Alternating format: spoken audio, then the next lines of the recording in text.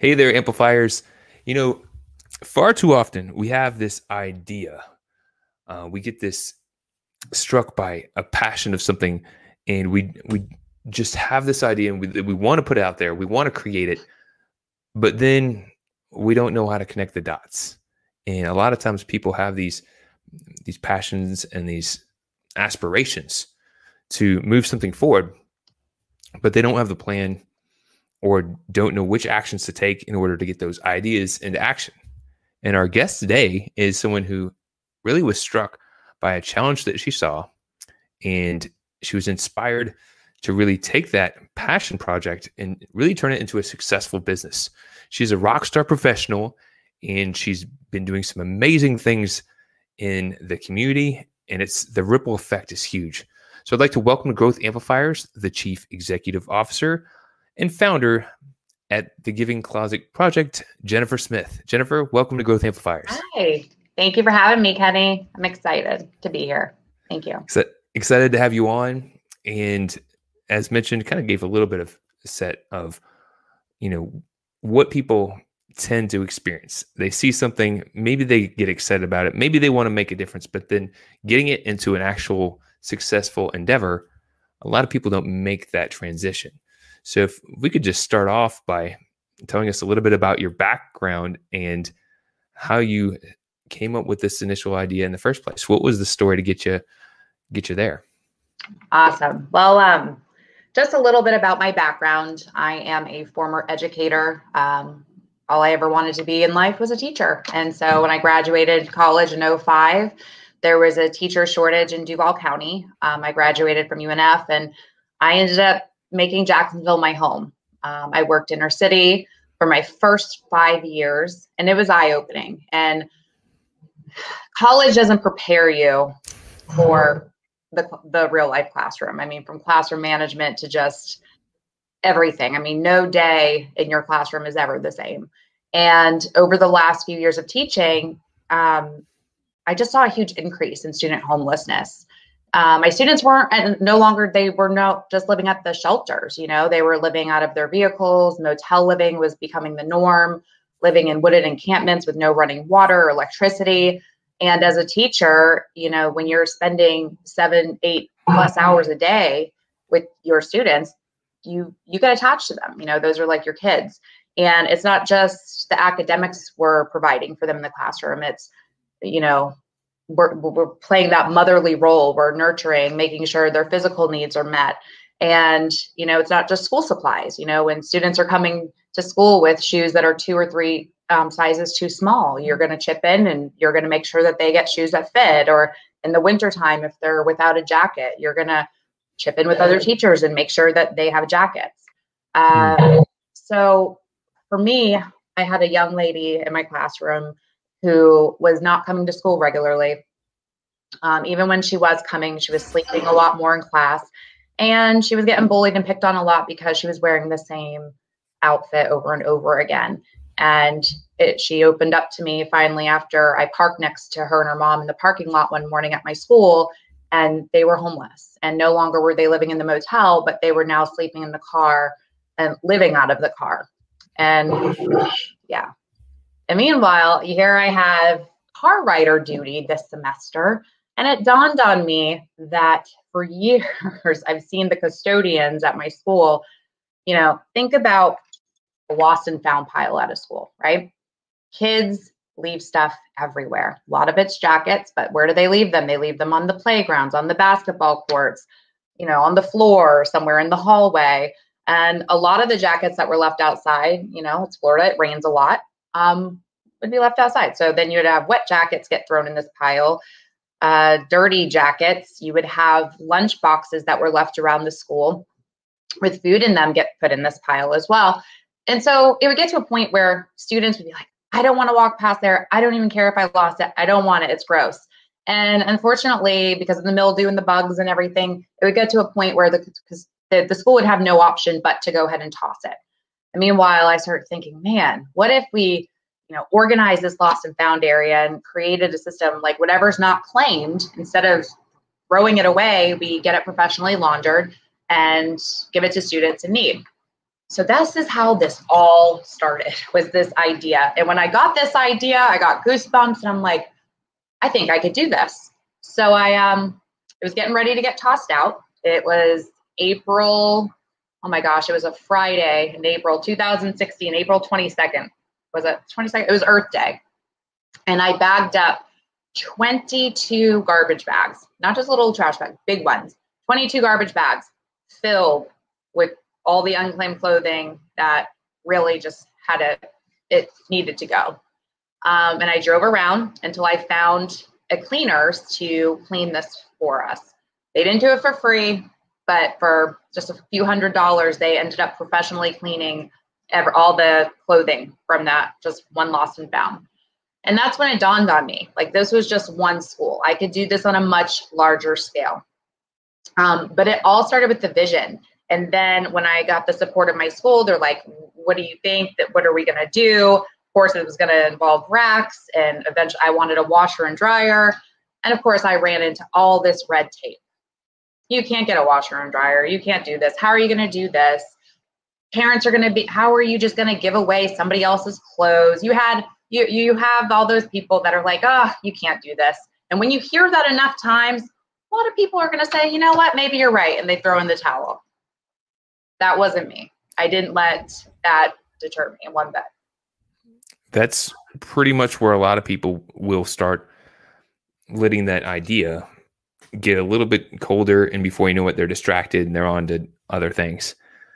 And it takes some motivation and some inspiration to really have the energy to push through that. So how did you push through that? What motivated you to get beyond the red tape?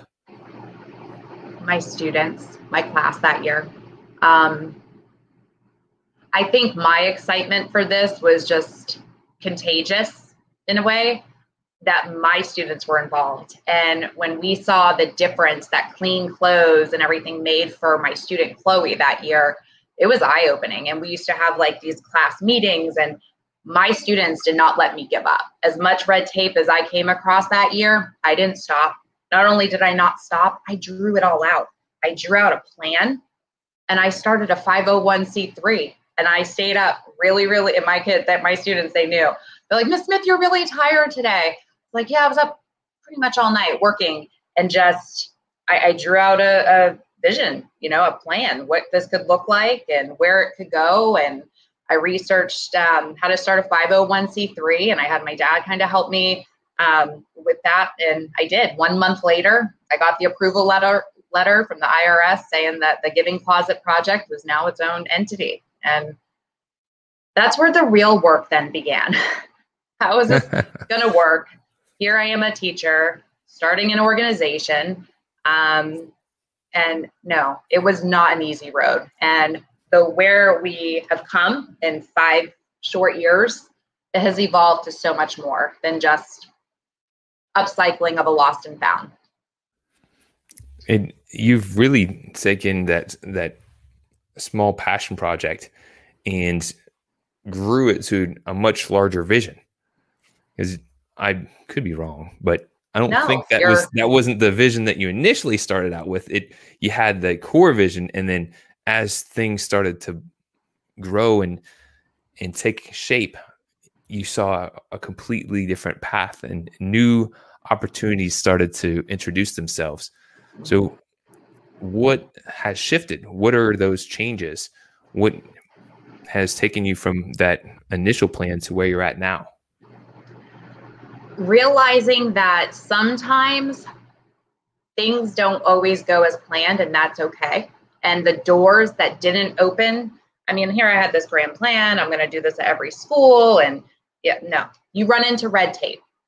You're a Duval County employee. How are you going to run a nonprofit that operates out of schools? Are you just going to take all these clothes? So what do? I start reaching out to district staff. I start helping writing policy. I start reaching out to school board members.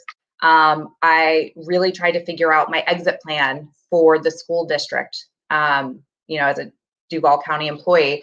And then, of course, fundraising. and putting together the structure of a business model for what I had created. And it worked, not everything at once. I thought I was going to get grants right when I started writing grants. No, a lot of 501c3s don't get money right in the first few years. So then I had to put on my first golf tournament to raise a little bit of money. And from there, now we've had 3 very successful golf tournaments, and grants started to finally come in. Building the board of directors and making sure that you have the right board members that also share the same passion for what it is you're doing is instrumental. We've had a lot of turnover with the board, and you know what? I think it's all part of the process and understanding where things need to go. I'm a visionary, but at the same time, it's good to have people that reel me back in and say, this is great. Let's hold off for this for maybe a couple years down the road. Let's focus on this now. You don't want to go too big too fast. So it is. There's been a lot of give and take, putting the brakes on some things. And yeah, but out of all of it, there's been many days, many things that have come up where I probably should have quit. I never stopped. You can't fail if you never give up, right? So. And that's kind of a lesson that sometimes we need to rehear and be reminded of, because you've probably heard of Simon Sinek, The Power of Why. Yes. And yes. I think you're living testimony of just how powerful it is to have a strong why behind what it is you're doing, pushing you forward. You really can connect with your students. You see the transformation that's happening in their lives. And on those times where it's like, I got other things I could be doing, it's having that strong enough passion back there to push you through those challenges and those potential blocks. I tend to see a lot of people taking the path with least resistance. And while you don't want to just run into walls all the time, right? Right. Sometimes you got to work through the resistance and be consistent to focus on that. And that's really when breakthroughs happen. That's really when things start to transform.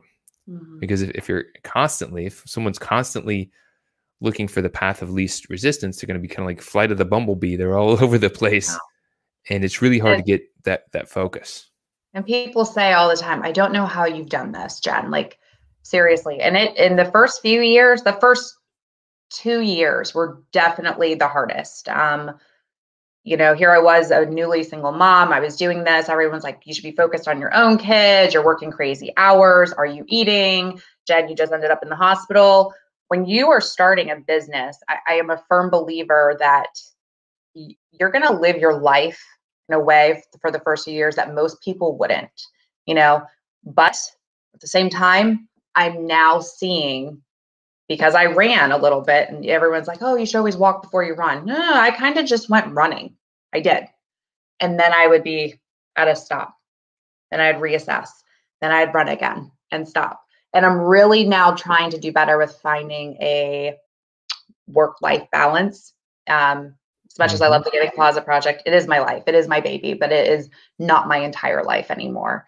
I'm helping others start their own nonprofits. I'm doing consulting work with the Florida After School Network right now. And my organization, the nonprofit world, has opened up so many doors and has introduced me to so many great influential people and philanthropic organizations and other people throughout the city and the state and even the nation. And it's been an exciting journey. Yeah. Really cool to hear. Now, for someone who's tuning in and they may have had their flashing, brilliant idea pop in their mind. They may have even taken the first steps of putting it into action, but they didn't quite make it far enough for it to get roots and really take it forward. What advice might you share with someone who has maybe that feeling in their heart that they want to do that, but just can't see how it's all going to connect? They can't see how they can take that idea and really make it work based on where they're at right now. I say, you know what? If you are feeling that gut feeling inside, you know in your heart that this is something that you're supposed to do, but you might not know how to quite get there, pray about it. Reach out to a local chamber. You know, the Jack's Chamber has a phenomenal course called Jack's Bridges. It's 8 weeks where you can take an idea and develop it into a business plan and even get other people to help you brainstorm, you know? I'm telling you, you're going to reach out of 10 people that you reach out to, probably 8 out of 10 are going to say, no, that already exists. You know what? No, if it's in your heart, I say go for it. And don't give up. And even if you've started it and you felt like you've come back, do some digging internally and figure out why you stopped. Was it because people were saying you don't have what it takes or you can't do this, or because you can do anything you put your mind to, honestly. Super cool. I really can appreciate getting some fresh perspective, because that a lot of the times is why we have trouble seeing beyond what we know. We only know so much. We only have so many cards we've been given. So we've kind of got to get some new cards in our hand to be able to play a better hand. And it's your mindset. If you have a negative mindset, you're not going to succeed. You have to change your mindset, and you have to keep certain, I can't do this. You have to change your mindset. You can. And there's a will, there's a way. I promise you. And just because it doesn't come clear to you in the first day or week or even year, pieces will start to come together. For me, it's like this puzzle. Like all these things I'm like, why is this not happening? Why is this not working out? And now I'm like, now that makes complete sense to me. And it's like this puzzle is finally coming together with all these pieces that at the time didn't make sense to me. Now it's making sense. Only took 5 years, but keep on pursuing. Now, yeah. I like the idea that if someone's kind of running into challenges and they're not sure of the path, just kind of even mentally saying to themselves, I can find a way to make this work. Right. You might not know what it is, but you're making that conscious decision to declare how you want to show up in that and seek help. Decision, right? It is okay to not know everything. I don't know everything, and there's no way I would have made it this far by myself. There are people who I met when I was in OneSpark 3 years ago who ended up joining my board and guiding me. I mean, there's people who are experts in other areas, and yes, I'm the visionary, but I need a team of people around me that have different skill sets and different mindsets to help me take things to the next level. And it's okay to ask for help when you need it. I applaud that. There is a mindset shift that sometimes we've got to get over the ego and saying, big time. Yep. I need to ask for help. And sometimes the more accomplished that we've been in the past, that can kind of make us feel like, oh, I shouldn't need help. But everyone needs help. Successful people need help. Everyone has their own blind sides. Yes. Along your journey, if you could turn back time and maybe make a change. Now, I realize I'm not looking for a regret here, because I realize sometimes our missteps can teach us things and guide us to where we're at now. But we're just playing this little game here. If you had to think about something that you did and maybe would have done it a little bit differently, playing this game, what might that be? I probably would have asked for help sooner. You talk about the ego thing. Mm-hmm. Oh, I've been told for you, Jen, you got to learn how to delegate. You got to learn how to delegate. But there's a part of me that always feels like, man, the only way this is going to get done if I do it. No, I need to be very intentional with the people that I keep in my circle and my, sphere of influence, and ask for help. I thought I could do it on my own in the beginning. I did, but maybe a few helps. And then here I did. I ended up getting really sick. It was a very stressful time, and I lost a lot of weight. I ended up in the hospital, and it was stress. It was just working around the clock, and I realized I couldn't do that anymore. It was time to kind of slow it down. I was like, but cities are calling me all over in Florida. And it's okay. Add them to a list. I expanded. I serve all of Duval County. I expanded to Palm Beach. Everyone's like, why Palm Beach? There's a story there, but even that, I probably expanded a little premature, but at the same time, we're there and we're thriving. But now it's time to kind of hit pause again and figure out the best infrastructure for scaling out throughout Florida and eventually nationally as well. So it's kind of where I'm at now. I still don't have it all figured out, and that's okay. It's okay to not have all the answers. It's a good thing. So thank you, Michael Seals, for commenting in and agreeing with that statement. I'll share with you, Jennifer, that that's a thing that I see a lot of people struggle with. I've been on that bandwagon myself, where trying to determine when is it time to pass things off. Right. Because you've got to do some things initially. You got to wear many hats when you're getting started, but then there comes a time when you've got to pass things off.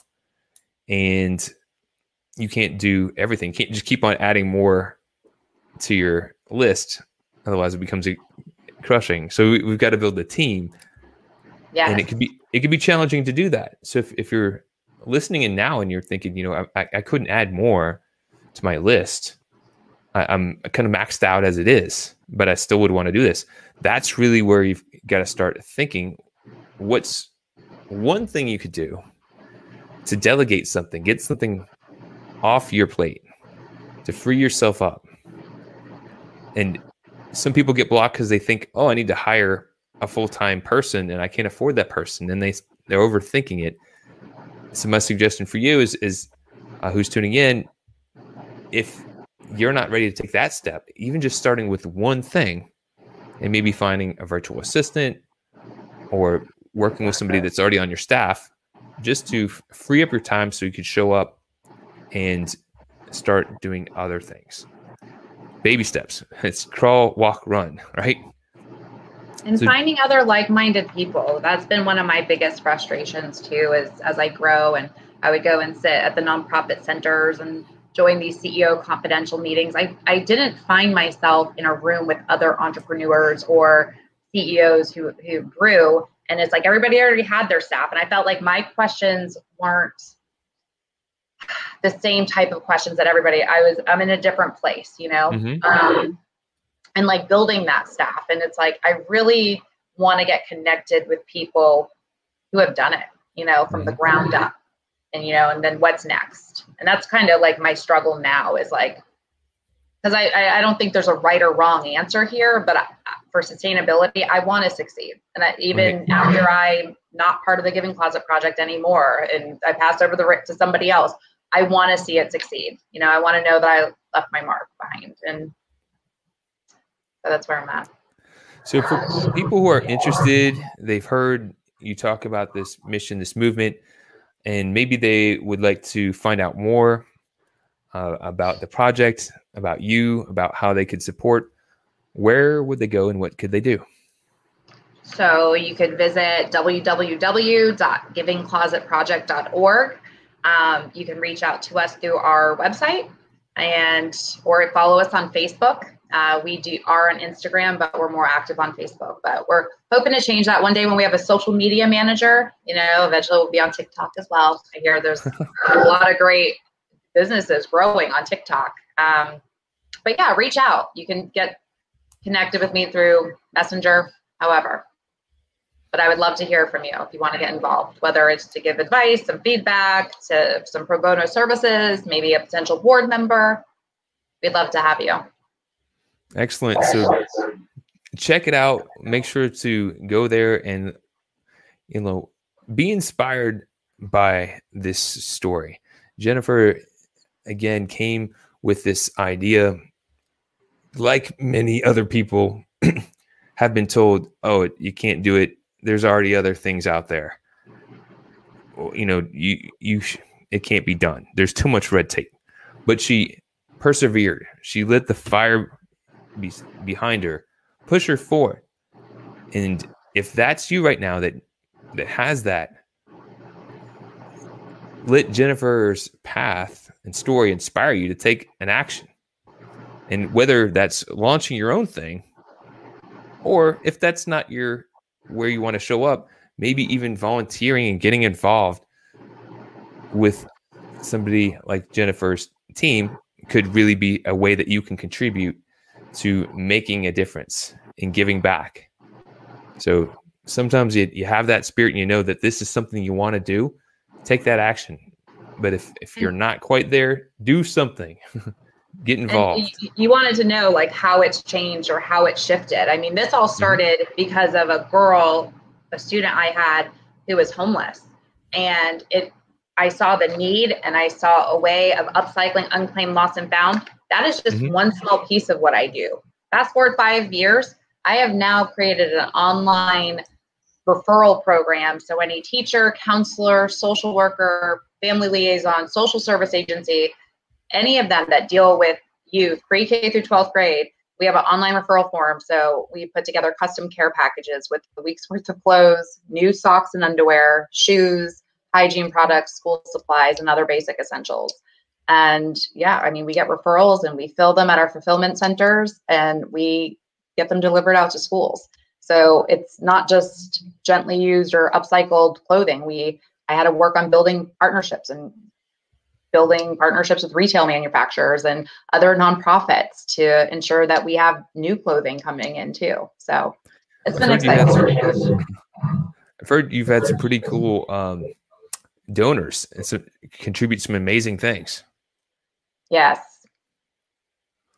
So what are some of the organizations, just because we haven't talked that much about that might consider, hey, this is something that maybe I could get involved in? Like what are the type of donors or sponsors that you'd be looking for that give to us? So one of the things at Palm Beach, we are partnered with In Jacob Shoes. So we end up getting from them a few times a year, several hundred pairs of brand new shoes, and they'll drop off at our Palm Beach locations to restock as needed. Presbyterian Social Ministries, they're like family to me. They're another nonprofit, Jacksonville based, where, they are the bridge. They have lots of retail manufacturer partnerships throughout the country. And what they do is they give to organizations. Well, since they saw that I have an efficient system for filtering school uniforms into the schools, I get all of their uniforms that come in. Bumba Socks, that I was connected with them through Family Promise originally, and now we get socks directly from them. And then even Community First Credit Union, we get organizations that do drives. If we're running low on hygiene products, they're like, what are your needs? And they'll put bins out at their headquarters and put, a list. And in 2 weeks, here we go, or stocked back up again. But same things. I mean, it could be a youth group. It could be a Boy Scout club, Girl Scout. Trying to think who else. National Honor Society students. There's so many high school, not even just high school, middle school students who need volunteer hours for scholarship opportunities or whatnot. So even getting the youth involved, I think, plays a huge role in making sure our mission can live on. Well, definitely that is inspiring, because just that one small idea with consistent, persistent action changed the lives of so many people, and it's continuing to go on. But just putting it in the comments to make sure that people can check it out, givingclosetproject.org.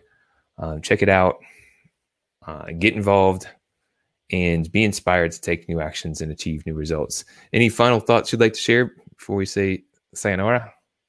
Any final thoughts? Let's see. You know what? If you have a passion, I say go for it.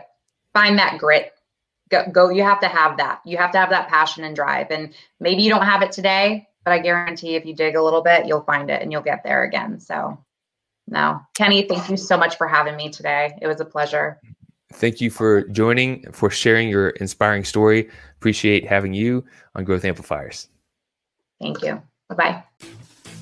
To show your support, take a moment to amplify this message by sharing it online. To connect with me or gain more business growth insights, visit www.growthamplifiers.com. Thank you for your support.